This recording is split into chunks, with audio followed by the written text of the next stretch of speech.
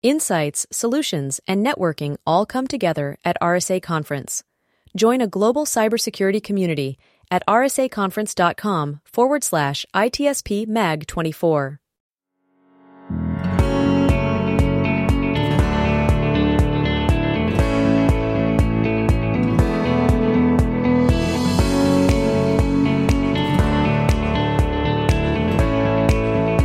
Welcome to the intersection of technology, cybersecurity, and society. Welcome to ITSP Magazine.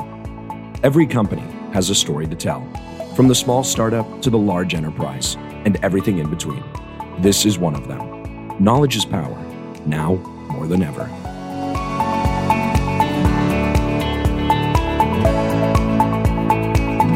Marco. Sean. Here, the jury's out. Yeah? On vacation, that is. Okay, I mean, there's no process at all. There's no judgment. Nobody to judge us. Yeah, it's a free-for-all in the world of technology. Free? You know that word. That's a whole different context for the word is free it, there. Is this something really ever free? Our privacy's free. Mm-hmm. We can take it wherever we want to.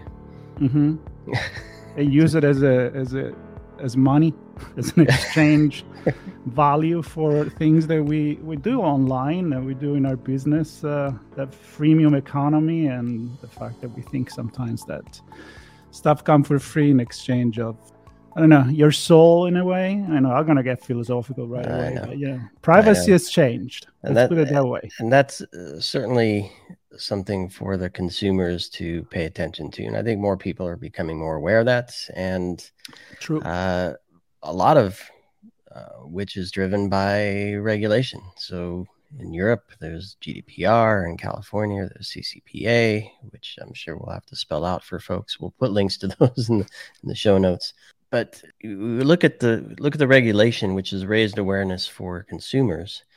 It's also given organizations a view for how they can take compliance with privacy laws and boost their security.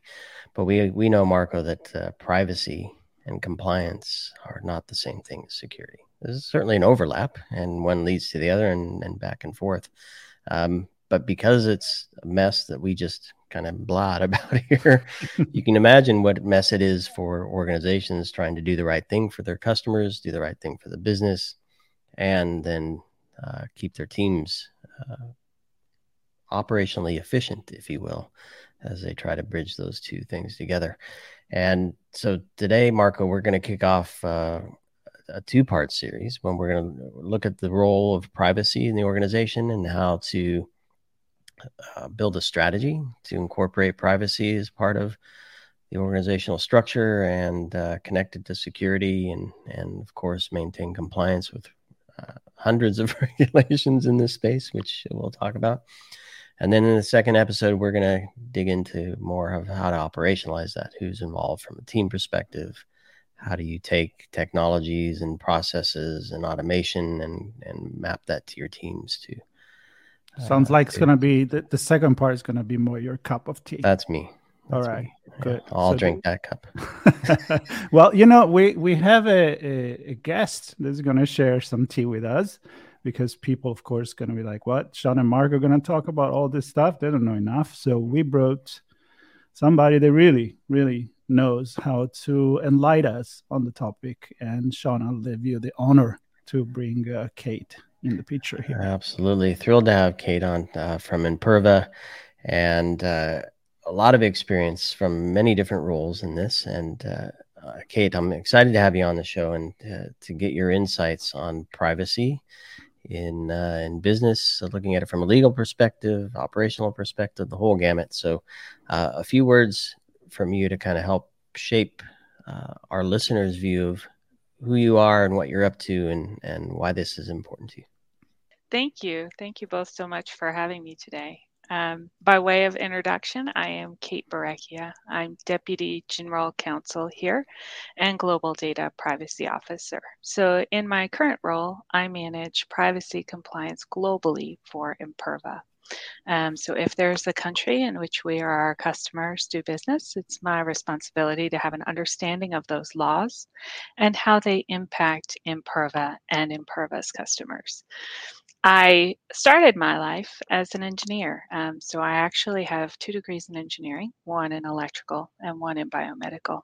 And after that, I went to law school. Then I practiced as a patent attorney for a little while, but looking at where technology was going and the world was going, and factoring in my own personal interest in privacy, I took a different path along the way, and I started working in privacy probably 8 to 10 years ago. I came across it in the workplace almost by accident. I was doing predominantly litigation work, so claims against the company. And in that context, in that role, whenever something that wasn't purely a contractual issue would come up, it would come to me. So it made my work really different and exciting. And I started to take a deeper look at privacy, and I ended up pursuing that full time as my career interest. And I have 3 certifications in data privacy issued by the International Association of Privacy Professionals. So I have a CIPP US, a CIPPE, and a CIPM, which is the United States, Europe, and the management and design of privacy programs. Earlier this year, I was really excited and honored to be inducted as a Fellow of Information Privacy, which is a great honor issued by the IAPP. And I'm excited to be here today to share some of the things I've learned along the way. That's a lot of information you should have kept private, because now everybody knows about it. No, jokes apart, that's impressive, and I can see a lot of direction for this conversation, because you're covering different angles here. And I think that with all the podcasts, all the panel conversation we do, it's just you can't put one thing, one topic in a silos and leave it there. And if I think that of all those that they do kind of bleed with each other, and the societal aspect, the technological aspect, legal, privacy really is very complicated. And I want to start with you with probably a question you had asked many times, which is, can we define privacy nowadays, and maybe how different it is? And we're talking about the business world. We don't need to go philosophical here. Compare with what it was maybe 10, 15 years ago, before social media, before the way that we handle data nowadays. You're right. Privacy can be very complicated, but I like to tackle it from a way that I hope uncomplicates it. So whenever I get asked a question like that, I go back to 2 fundamental principles. Privacy is the concept of deciding who should have access to information or to something like your house, right? That's the basic concept of privacy, the should.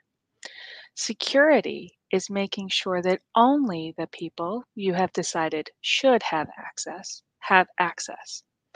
So if we look at that first part, who should have access to information, that should is determined in different ways in different contexts. So if you're talking about a social media platform, the should is very different, and the decider of the should is very different than if you're talking about your bank. I like the idea of simplifying things. So the should versus can control. Yeah, defining who should have access and controlling who can actually gain access. It's still, for me, and even just your role, you have general counsel in your role, you have data privacy officer in your role, DPO. You come from an engineering background, so we can kind of look at that from both the application development perspective and also security engineering perspective, perhaps. And so I've just mentioned 4 teams. And so kind of, I don't want to get into the team part yet, but when we look at privacy, we see all these laws and regulations from multiple countries. How do companies dissect those things? Maybe we start with, what are those things that we're seeing in 100 plus countries who are enacting laws and putting policies in place? What are they? We know of the General Data Protection Regulation, GDPR, and the CCPA in California. Can you maybe give us an overview of the state of things from that perspective? And then I'll move into more of the how do we dissect all of them, because there's a lot there. Sure, definitely. So GDPR, which you mentioned, was enacted in 2018, or I should say that's when it went live, for lack of a better word. It was passed sometime plus or minus 2016, and the world had about 2 years to get ready for it. So that law has been in effect for about 5 years, and today it remains what is widely considered the high water mark. Since GDPR went into effect, we've seen many renovations in privacy laws across the world, and those renovations come for a variety of different reasons. In some places, it's social pressures. People are dissatisfied. In other places, it's economic pressures, because privacy law can often act on a business in the same way that a tariff does, because you need to, frankly, compliance can be expensive and you need to comply with those laws. So some countries are changing their laws to better align with GDPR.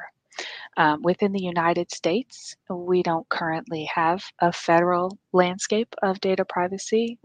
We have older legacy laws on the books like Gramm-Leach-Bliley, Fair Credit Reporting Act, but in terms of something that would be comparable to GDPR, we don't have anything on the near-term horizon for that. So what we do have is states across the United States which are enacting their own privacy laws. CCPA, which you mentioned, is the California Consumer Protection Act that went into effect in 2020. And so you mentioned multiple states. We touched on California there. Can you give us some insight into other states? Not necessarily name them, but and do we see a path toward a federal regulation on this front? Federal regulation is a great question. Within the past year, Colorado, Virginia, and Connecticut also passed their own laws. Those will go into effect from memory on a sliding scale from 2023 and beyond. In terms of reaching federal legislation, I think we all would need a better crystal ball than exists today to see if we'll find consensus. There are some on Capitol Hill who have expressed a belief that a federal privacy law would be a violation of the Constitution. There are others who are very much in favor of a comprehensive national privacy law. And on that point, and certainly don't want to get political here, but just from an understanding what privacy means to businesses around the world, Asian countries have different view of privacy than Western countries, for example. And so how do organizations kind of find that mix of, well, this is how I deal with customers and data in different regions, or even across different states? We're starting to see changes in how they manage different laws and people's information. And so you mentioned GDPR as a high watermark. I've heard the comment, well, you just kind of apply GDPR and you're generally okay. And you can just kind of follow that through with the rest of them. But if there are differences in what privacy means, not just a high watermark, but the coloring of it, it seems to get a little more difficult. So how can organizations kind of understand those differences? That is a very challenging task. And so when I've looked at that problem over the years, it's extremely difficult to do individualized national procedures if you are a multinational company. It inherently leads to confusion among the workforce, because if you think about the data, and by that I mean the personal data you handle on an everyday basis, do you know where each person lives? For example, if you work in customer support, it's a little unfair to expect you to ascertain the residence of every person's data you're handling and apply the applicable law to that data, right? So it leads to stress and confusion for the everyday employee. So, in my experience, applying GDPR as a single global data privacy standard leads to greater consistency in the organization's handling of personal data, overall higher levels of compliance, and greater employee satisfaction because employees can have the certainty that what they're doing is the right thing. They don't just throw up their hands and say, I quit because I can't figure out what I was supposed to do 10 minutes ago and how that's different from what I'm supposed to do now. There are costs to compliance, but when you pick a single global standard, my experience is that it actually reduces those costs and has the extra benefit of meeting customer expectations. Because globally, what we hear from customers is, do you comply with GDPR? People aren't asking really about other laws. We have those use cases, of course, but the most common ask is for GDPR. And then, in the rare case that a national deviation is needed, whether it's China or Russia for certain localization activities, or Brazil, where you need a Brazilian citizen as your DPO, you can make those local deviations. Germany, where you need an officially appointed data protection officer when you're a company over a certain size in that country. You can manage the local deviations by training the local populations on the very tiny changes that they need to be compliant if you use GDPR as your global standard. So, who decided this is what we're going to do? And that's just kind of a sarcastic question in a way, because it seems to me that when we just jump straight into regulation, it seems like somebody at the top decided this is what privacy is, this is who should, and this is how we're going to secure it, going back to how you define it at the beginning. But the role of the citizen, the everyday consumer, what comes first? And I guess, how do we get to make those rules? Are we imposing this to the consumers because it's good for the business, or are we actually basing this on societal needs and cultural changes that did happen in our society because of the internet and the open communication and the access to data that we didn't have before the internet? So there were a lot of very great questions in what you just said. Many. Pick one. One question I heard was, how does an organization make the decision how they want to implement privacy? Is that a fair question? I would say that will probably be the second level. The first one is a little bit more, I guess, philosophical and societal, meaning before we get to the company making that decision, who do they listen from an ethical perspective, like the privacy and the ethic of it? There are many voices in that conversation, and I think every company is different.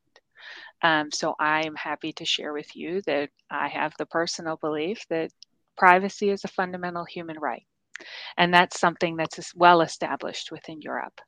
But in the United States, culturally, it's not something that's well established by law.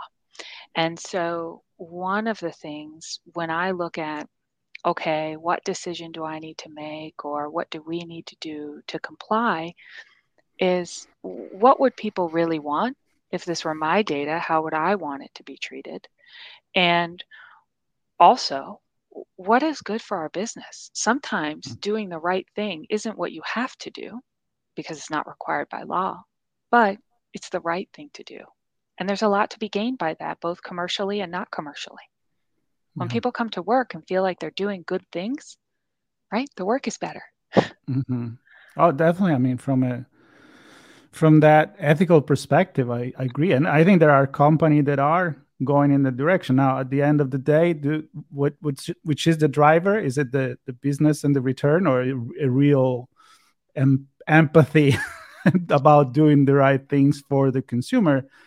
But I also think that in the end, if the result is it's good, that's I okay. think I also think it depends on which segment of the market you operate in. So there are certain companies where someone like me who holds privacy as a fundamental belief cannot work, right? It would tear me Mhm. up every single day. Right. And in the world, we all need competing interests, right? We need somebody at the far left and somebody at the far right, politically or even just on any issue, right? If you put what the right answer should be in the middle, people got to be to the right and left of that, and that's how you get to the middle.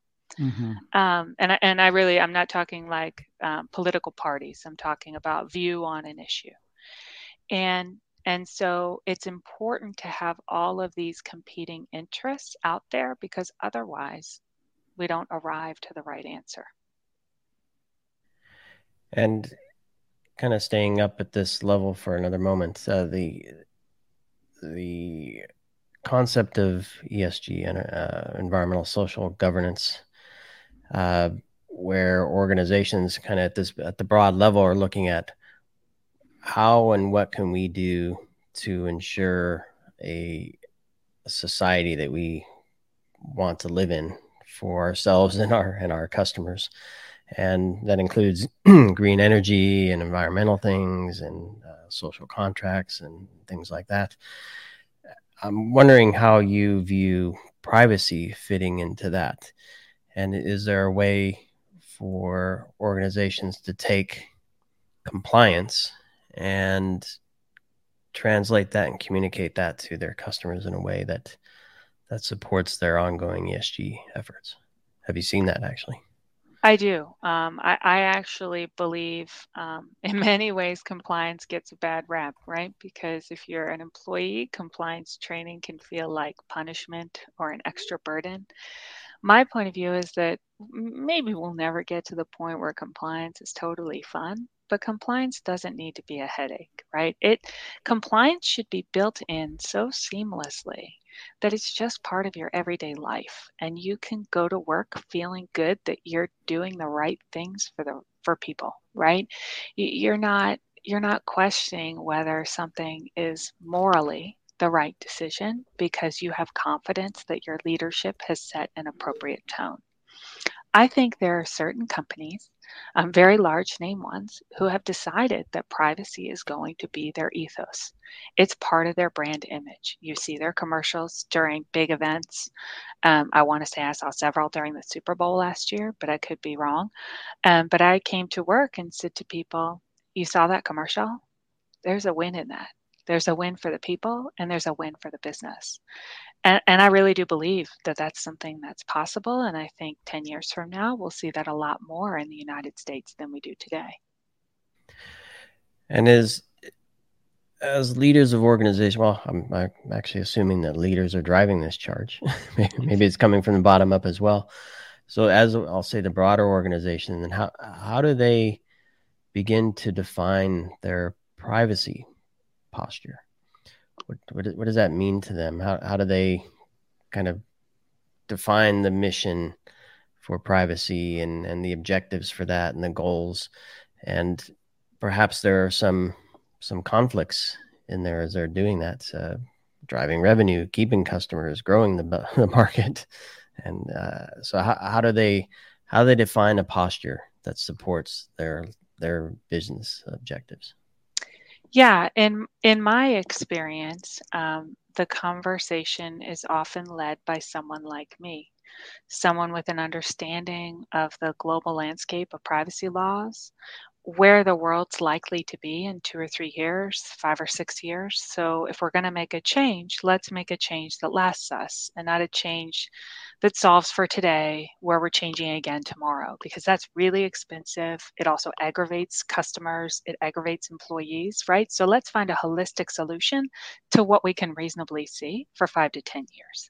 Let's build for that and then say, look, guys, we've built for this and we're excited and we're doing the right thing.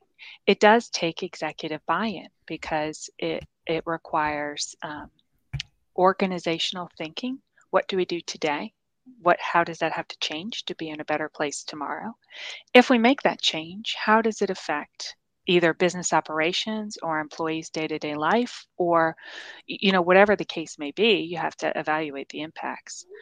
When you talk about mission statement, mentally, I have always struggled with that, and I think it's probably because I'm an engineer, right? So I'm like, what is the problem? What are the steps to solve the problem? Did we check back? And did we really solve the problem?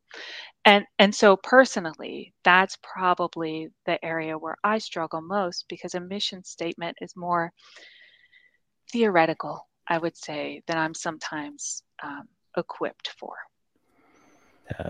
They're good things, though. A view for what you want to achieve. You may not ever achieve it 100%, but it's your journey, your path. Yeah. Yeah, and so here we chose GDPR program validation as effectively a mission statement, right? That's a concrete thing I can touch and feel and say, oh, look, there that is. And that provides us a tangible thing to measure against, right? Are we complying or are we not? Third party comes in and assesses you and says yes or no. And so that gives us both consistency and measurability against that mission. We want to be GDPR compliant, and here's something objective to say that we are. Talking about what you do and the fact that Imperva works with a lot of different industries, do you see certain differences that needs to be applied because you are in an industry versus another? I'm thinking healthcare, I'm thinking government, I'm thinking consumer goods of a certain kind or another. Do we need to balance, or is there like a silver bullet that works for everyone? Still going to put GDPR up there as a silver bullet, because if you're complying with it, you're complying with almost everything else. So for healthcare data in the United States, we have HIPAA. The big change from GDPR is specific contractual requirements. And that's something, most legal teams are used to handling in the ordinary course of business. You've got your business associate agreement, you're a HIPAA customer, let's take care of it. But from like a principles and processing standpoint, GDPR is going to solve for that. And while we're here, just a quick comment. Many times compliance versus the actual solution of the problem, like really believing instead of checking the list. What's your take on that? My philosophy is that really believing leads to the result that needs to happen, whereas check the box compliance is viewed as abrasive and something an average employee would like to shed as quickly as possible. Like a snake. Or like your dental cleaning. No one said yes, it's cleaning day, right? They say, okay, I'll go get that done. Nice. Because I spend a lot of time looking at things in healthcare and compliance, and I know that some healthcare providers also they take credit card transactions, so they have to be compliant with PCI. They may offer financial services and therefore have to be SOX compliant, not SOC 2, but SOX compliant. They may also have to be SOC 2 to work with other vendors if those vendors are asking for things. And so my question is, yes, GDPR, let's lead with that, set that as a high watermark. We have all these other regulations and standards and policies we have to follow as well. A lot of it can be a burden, overwhelmingly so, on some companies. Certainly smaller organizations that may not have huge teams and may not have the opportunity to hire a DPO and an ethicist and a whomever else, right? Or even a CISO. Many maybe does have security managers. So how is there? Yes, GDPR is a silver bullet to start with, to aim as an achievement. But how do organizations kind of move from zero to that upper level? Are there ways they can kind of strategize a plan that says these are the most important things, these are the most important areas, this is the most important type of data? How do teams, organizations kind of frame the beginnings and a path to the Holy Grail? Sure. So if we take the data part of that question first, if you're trying to ascertain what data is most important or most vulnerable, my good friend GDPR does tell us that. It's in Article 9. And so in that article, we're talking about things like sexual orientation, health conditions, union membership. And if you're thinking about these things, you can dial back in time to World War II. And if it was something that someone might have been persecuted for during World War II, you're going to find it in Article 9. That data is entitled to additional protections. And so if you're handling that data, my recommendation, even if you're small, would be to get legal advice, because the risk carried with that data is much higher for the individual, and the regulatory risk of doing it incorrectly is also much higher. So the penalties will typically be much more strenuous. When we talk about how to identify sort of major leaps to make, one of the most critical things when handling personal data is keeping it secure. Obviously, most days, if not every day, in the news, we see information about very famous security breaches or newsworthy security breaches. Keeping the data secure is a fundamental obligation, which is set forth in Article 32 of GDPR, Technical and Organizational Measures. And protecting the data is the highest duty that most companies owe to a consumer. So you mentioned before that, and I who wouldn't agree that instead of patching something just to make it look good for now and then we will see, to make an investment and making decision in the long run, because eventually they will pay, unless many things change a lot. And what it makes me think when I have those thoughts, it brings into my mind advanced technology, artificial intelligence, bias, algorithm, and all those funny buzzwords. And sometimes they're scary, and sometimes they're like, oh, they give me hope for the future.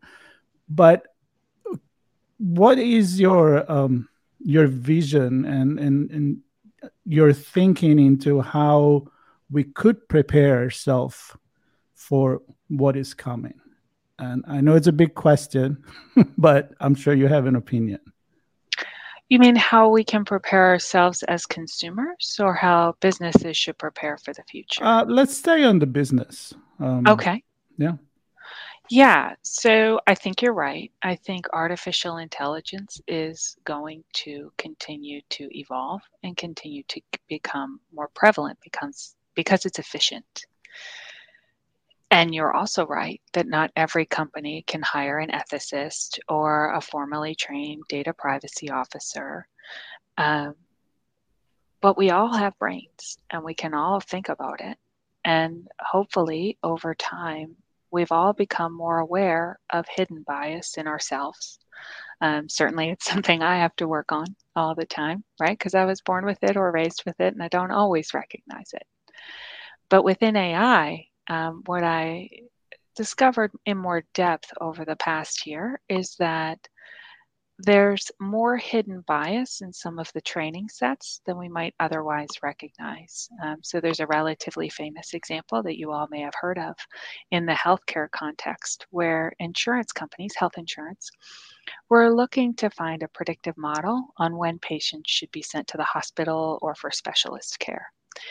And what the companies found over time is that the model was not diagnostically accurate for the African American population. And it turned out the reason for that was several different reasons, actually.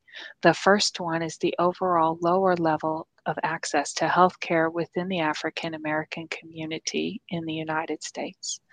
The second was that African American patients are less likely to come to the doctor until their disease has progressed or condition has progressed further, statistically speaking. And so when the African American patients arrived, they were actually much sicker than the software predicted they would be. And the insurance companies had to go back to the drawing board to better train the AI so that it could detect disease at earlier onsets, which was the goal, right? The goal was to detect it very early onset so that you can heal the patient, and from the insurance company's perspective, not pay as much in costs, but also have a healthier patient at the end of the day.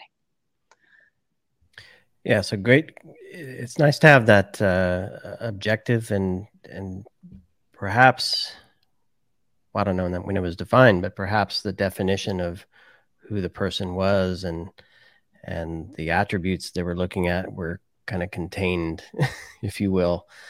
But I'm looking at the world today, and I'm sure it's going to get even crazier in the future, where we are not just our human selves, but we are the devices we use and the apps that we run and the transactions that we conduct and the APIs that connect those things together and the IoT sensors that show where we are and what time it is we're doing these things from. So we're all of those things as well. So I'm wondering from a future perspective in context or in connection with Marco's talking about advanced technology, how do organizations reconcile that growth of, I'll just say, all that data, that it's not just my healthcare record, it's the surrounding metadata that defines who I am and then therefore defines what needs to be protected. So I would say the first step is to get rid of as much of that data as the organization has. So any one organization should be following the principle of data minimization. The principle of data minimization is a founding principle of almost every privacy law worldwide. And what it stands for is don't collect more than you need. So if you're a salesperson, yeah, it's great to wish your customer contact a happy birthday for their kids. But did you need that for a business purpose? No. So you shouldn't be collecting it. And sort of going on a diet, both of what we collect at the initial point and also what we retain over years. Because the less data you have, the better off you are. It's the less data you have to defend against a cyber attack, and it's the less risk to the individual on the other end of that data. So that would be the main principle I would carry as we look to move forward toward this more connected future. And you didn't use the word, but the one that's stuck in my mind as we kind of wrap here, and we're gonna leave this one for the moment, and others hopefully will join us for a follow-on conversation where we get into some of the more nitty-gritty. But the word in my mind is risk, because what you defined to me is you didn't take us all the way to the don't take any data, right? Because you need some.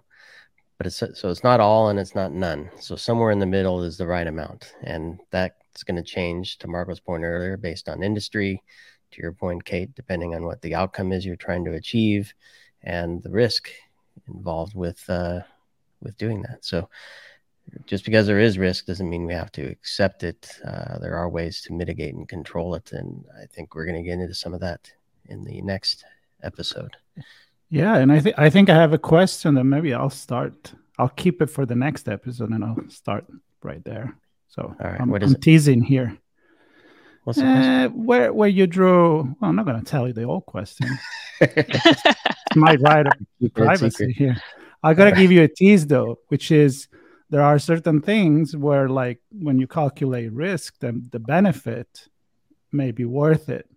That extra information that you're going to give versus other time, maybe not so much, right? Like wishing happy birthday to the kids, but other information may save your life coming into the future. So I'm gonna develop this question in the next episode.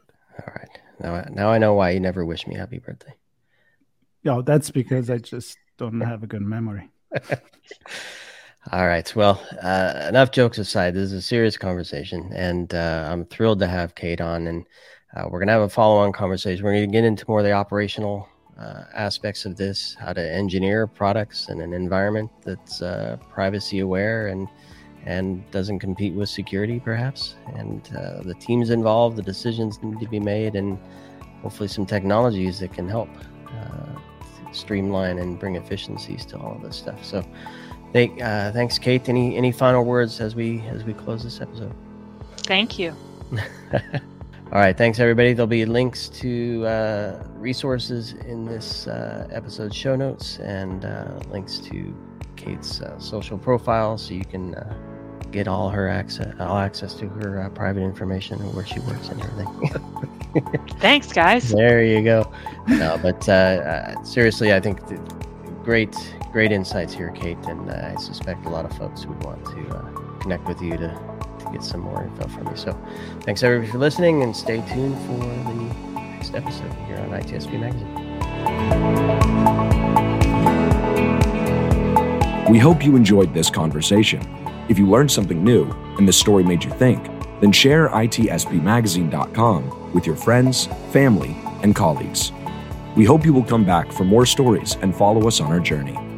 You can always find us at the intersection of technology, cybersecurity, and society.